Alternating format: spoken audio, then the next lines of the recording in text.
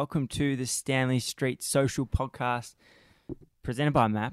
Today on the podcast we've got Nick Frendo. He's supported by MAP. He's working with Movember at the moment, and we talked to him about his cycling journey through the way it's progressed, based out of his mental health and depression that he faced, and how that kind of took him on this journey, and how he's working with Movember now to help raise awareness for them and help men out there with their health problems. I guess we've had Wayne Swass on the podcast before. He's talked about it a lot, and I think it's quite a prominent thing in society at the moment. So, we chat to him about that. But first of all, I'm here with Campbell because we've got the wrap. We've got the data. The 4DP test has been completed. The Sufferfest. Sufferfest have been on board since the tour.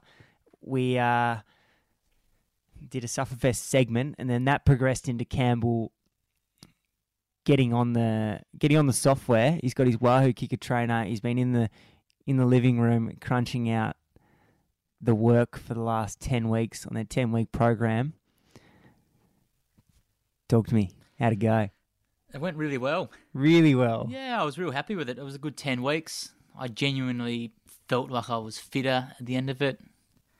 I don't know, weight-wise, whether I lost that much. I was only doing 2.5 hours, 3 hours a week. So it wasn't like I was going to come out shredded 70 kilos.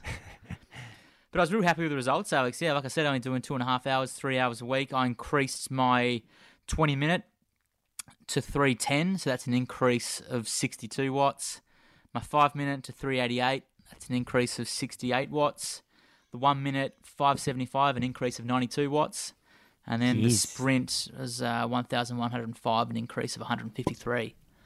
So all in all, I improved across all the measurements. So yeah, really happy with the 10 weeks. And it was about what I thought I'd get to in the 20-minute at 310. It was bloody hard. Some good horses. It wasn't bad. It was real tricky. I set off at about that, and then I really started to blow up. I had to take a few sort of 1 minute down at 260 to regroup, and then the last 4 minutes was all that. Probably got the average back up again. But all in all, really enjoyed the program. And if you want to get fit, you only have to do 2.5 hours a week, and you can increase your wattage. It's not a bad solution. Yeah. Not at all.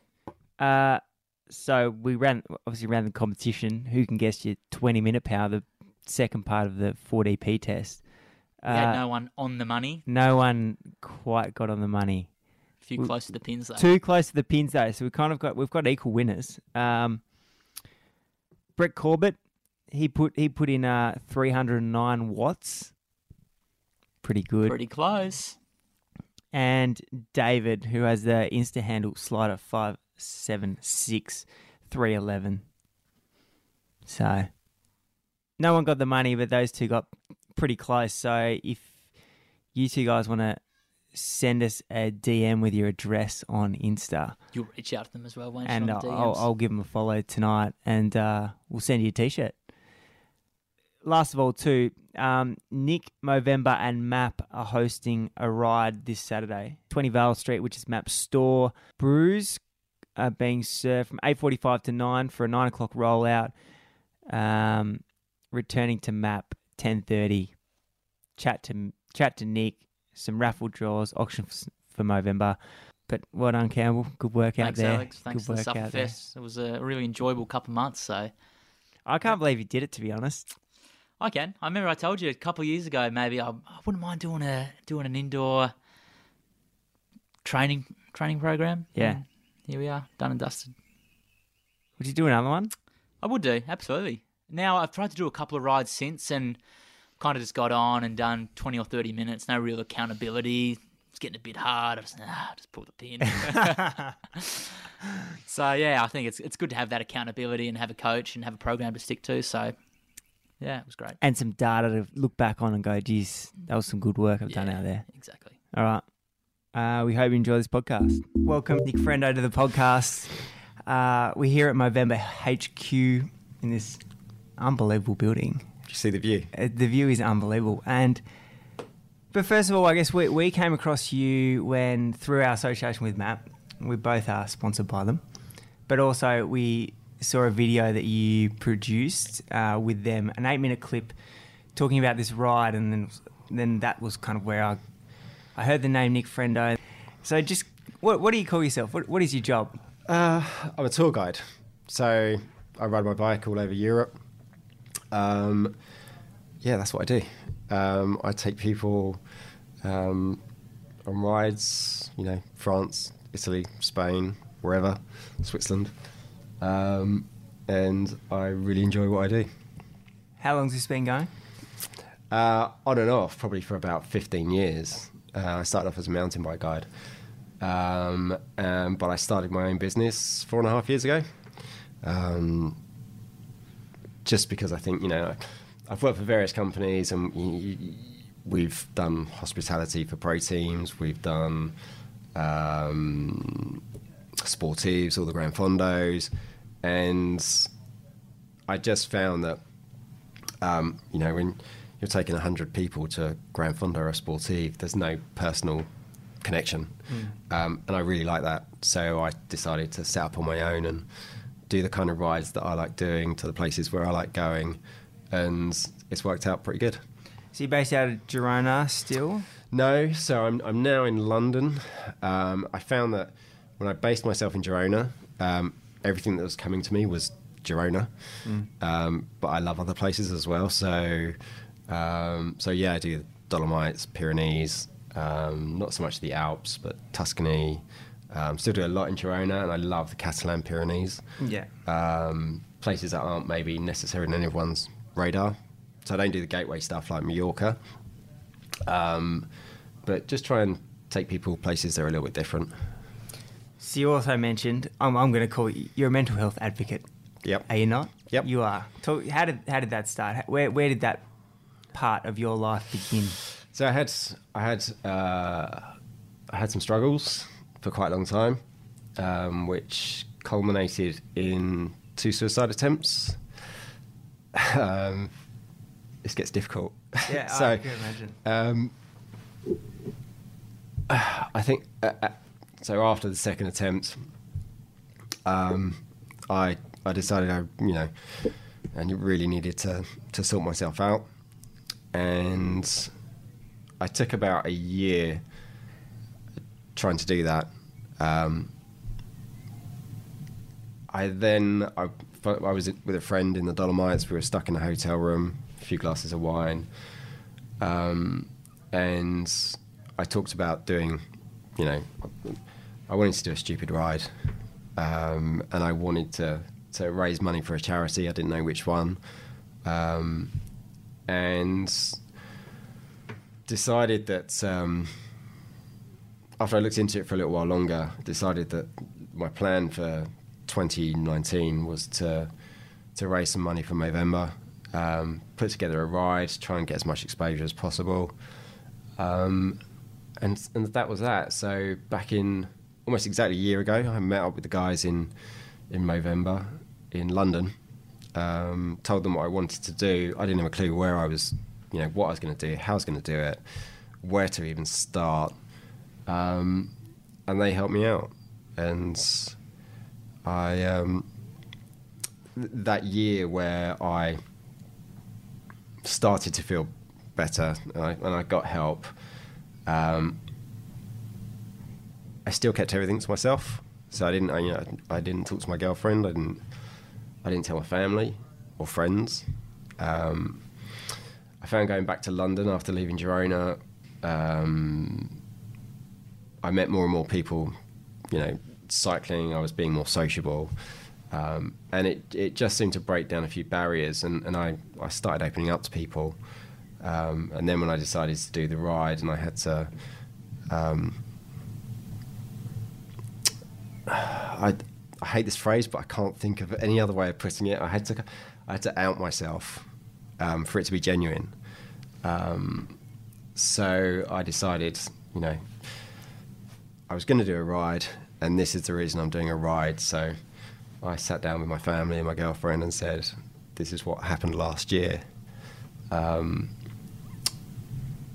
and that was the start of this journey, I guess.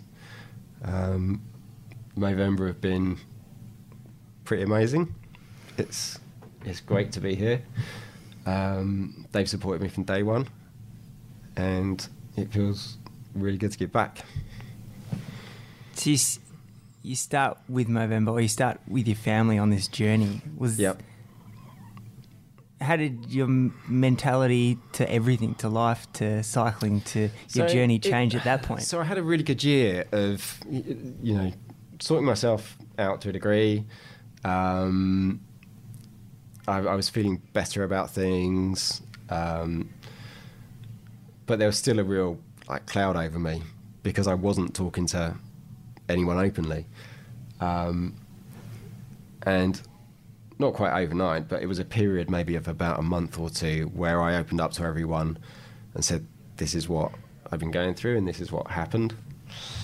That was exactly a year ago. And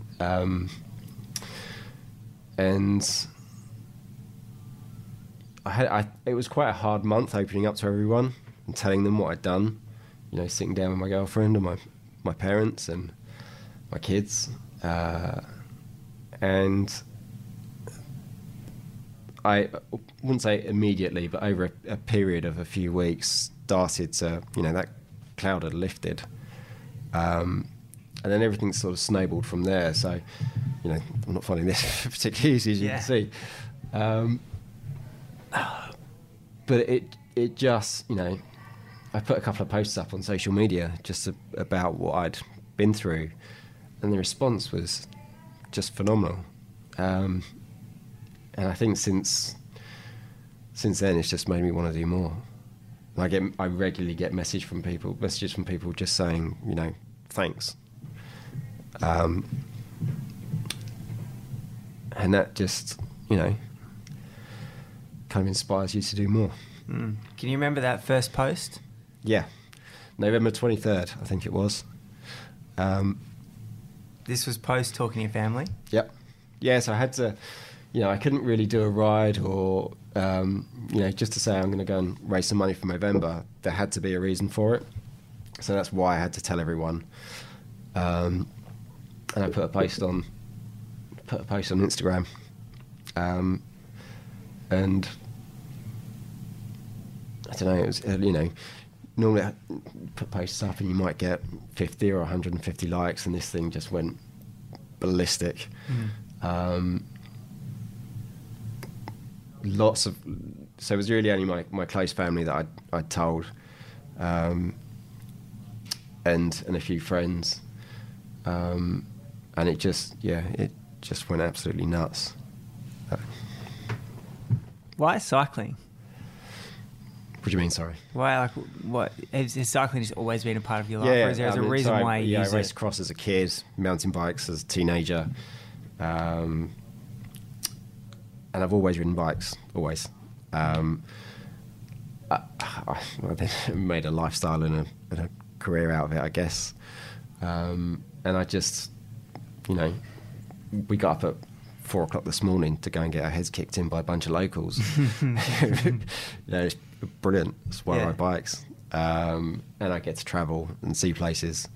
And also, the experiences that you manage to give people are amazing, whether it's taking them to somewhere new or they achieve something that they didn't think that they could do. It's so rewarding. I just love being outside and riding my bike. Did you find it helped you mentally? Initially, no. It was part of the problem. Yeah, right. So, when when I was on my own cycling, I wasn't in a good place, and the first suicide attempt was I went out for a ride. On the bike? Yep. Wow. On one of my favourite descents, and I made the decision when I rode out that I didn't want to go home.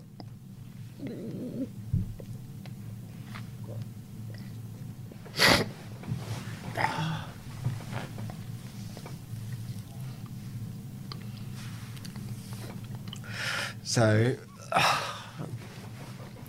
you've really ridden the roller coaster with the sport as well. I think it's an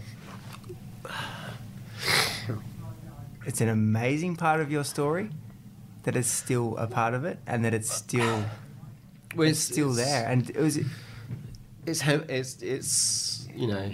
Is it almost helped you come out the other side as well? Yeah, totally. Yeah. So, I had to leave Girona because that's where everything, when I was in my worst, and I went back to London, and I started riding with a lot of younger people, and you know, people who are in their late 20s, 30s, are far more open than people like me who are in their mid 40s. Yeah. Because I think that's one of the points, reasons I ask, is talking to Wayne Swass, who's a previous guest we've had on the podcast. He says that's one of the most amazing things, and why he uses the sport is that for some reason men in Lycra that are riding next to each other start talking. Yeah, I think you just can't get that in any. No, I think when you look at sort of team sports, so whether it's, you know, football, cricket, whatever, golf, cycling, you're probably with someone for a few hours, and I find with my job. So even when I was guiding and, you know, hiding what was going on, people were opening up to me, and it's really, you know, you're out in the sunshine, somewhere nice, you're relaxed, all your barriers are down, you're not face to face, you're side by side, which I think is a huge thing. You know, you're not you're not being interviewed. Yeah. So it's, you know, all the barriers are just broken down, and you know, whether it's climbing mountains or whether it's just going for a ride, people relax and stuff comes out. And I found when I was back in London riding with younger people, who are definitely more open than people of my age, I found myself, you know, stuff would slip out, and I was relaxed and I felt better, and definitely that helped a lot. So when I took the decision that I wanted to start doing something, it was because I was talking to people while I was riding, and I wasn't telling them everything, but I definitely felt myself relax and talk, and cycling's brilliant for that. It's incredible. So you embarked on this journey, these kind of, if you look back at what you've done, these epic bike rides. Where did that all come from, and what's the purpose behind that? So initially it was just fundraising. You know, I just thought you see people doing things on bikes and you think that's cool, and they're doing it for a reason. So initially it was just that, but it's developed into a lot more, and I think, you know, I'm not the kind of cyclist who will go out and do a 300k ride, and you know, look at these guys that do things like TCR and stuff like that, and it's just insane. I still have to enjoy riding my bike, and initially I set out to do a ride across Europe, and I thought I'll do the Pyrenees, Ventoux, the Alps, Dolomites.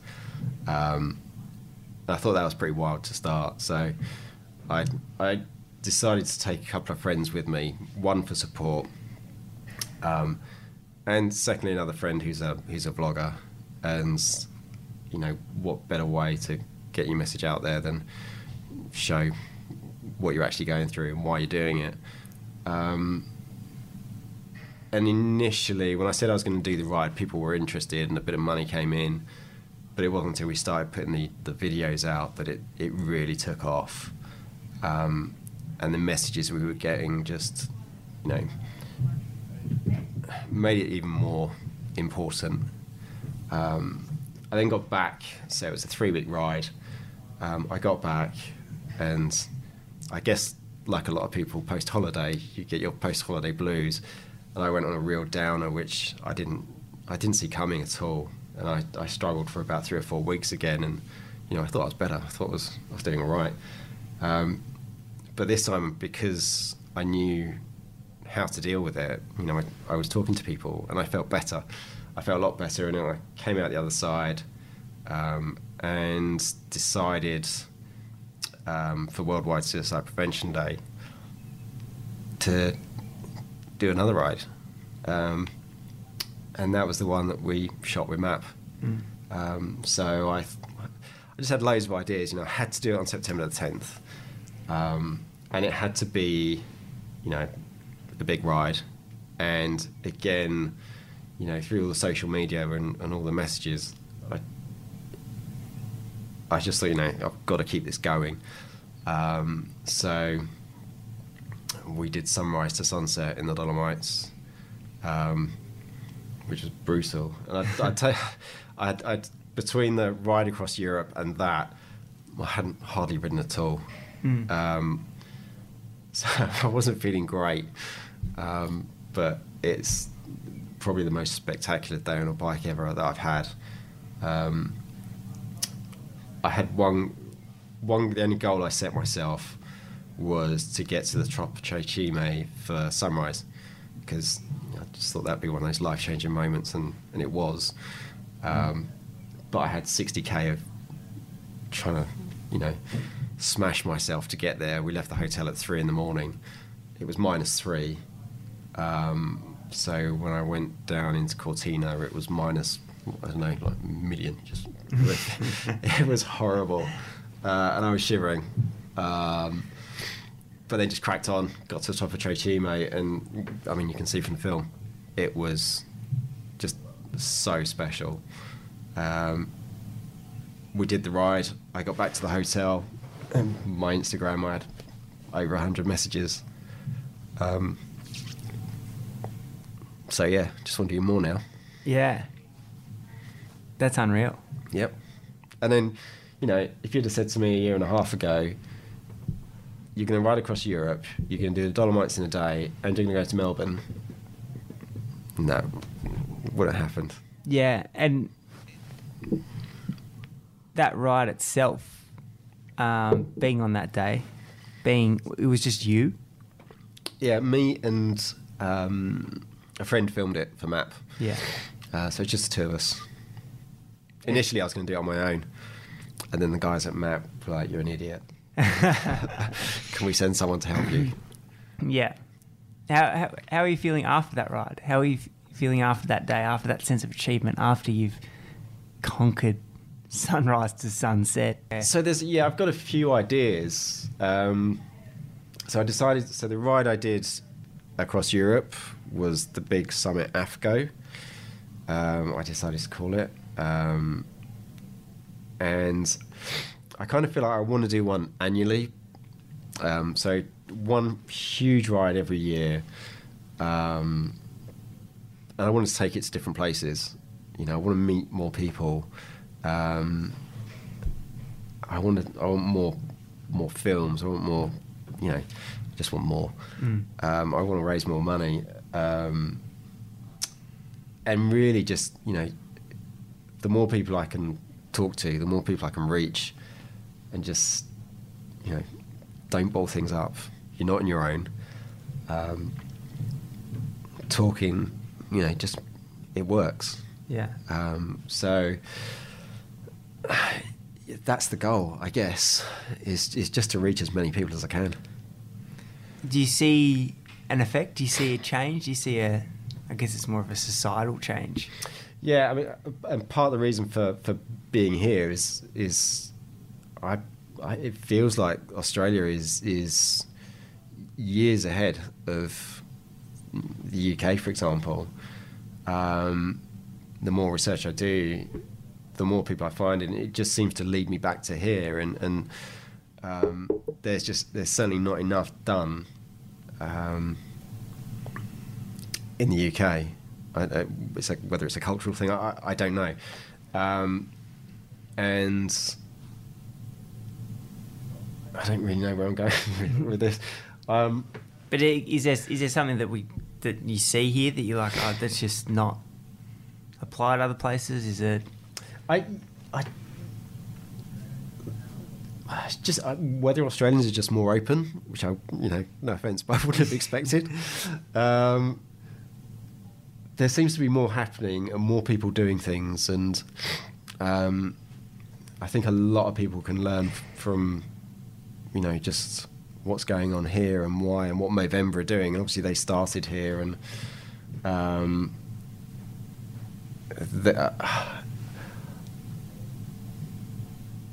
there just seems to be so much more going on here, and I want to make that happen elsewhere. Is there many people like you in the UK? Is Movember as big and as strong? It's big. I mean, this month there's a lot going on, and while I might have had a couple of friends joining in a few years ago, now it's everywhere. Certainly in London, and I look at a lot of my friends on social media; they're all joining in. But it's not just about this month, and that's what I want to get across.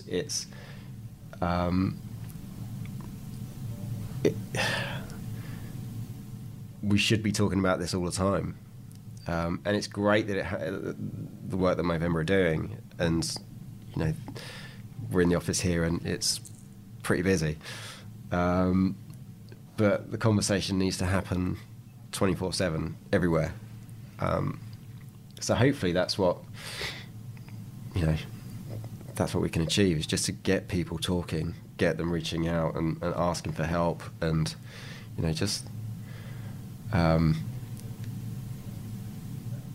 more needs to be done. Why did you choose to put your dollars into Movember or associate with Movember?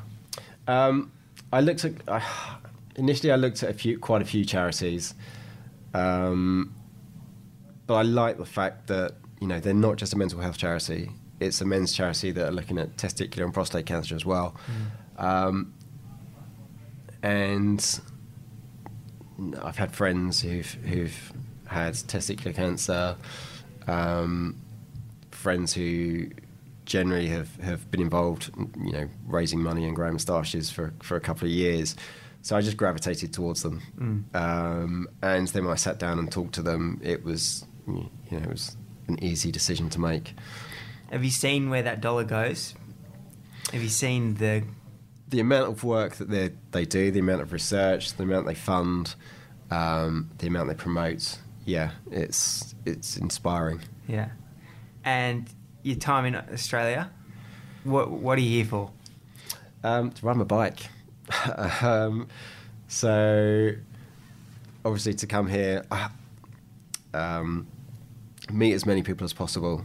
So meet the guys from MAP who've been supporting me, meet the people at Movember who've been supporting me, and to host a ride at the weekend, so we can raise some more money. We'll have an auction, and more money goes to Movember. Which is 7:30 at 20 Vale Street, which Yep. is MAP headquarters in North Melbourne. If you want to come, I'll be there. Nick will be there. And so we'll ride. Be a great opportunity just to talk to people, and then we'll go back to the store. We'll show the film that we shot, give people a bit more insight into what I've been doing, and why. And then we'll have an auction. A few brands have contributed product. MAP have contributed an awful lot that we'll auction and raffle. And yeah, it's just trying to do more stuff. Yeah. Do you look back on the experience now, like when you look back to where you were, how you got to where you are now, how your life's changed completely? Yeah. How do you view that? It's pretty insane, for someone who's an introvert, for someone who's always been quiet, someone who's not very good at talking, and you know, my relationships are just so much better with people. Whether it's family, that's been the biggest change in my life, is the way that I talk to people. Yeah. You know, I know now that if if someone says, "Are you okay?" Whereas before I might have just gone, yeah, and fobbed them off. Yeah.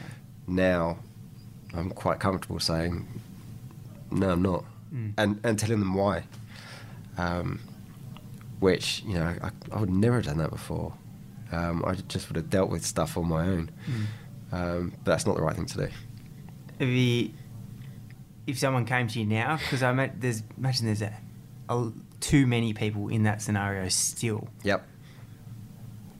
What do they do? Find someone to talk to. You know, if you're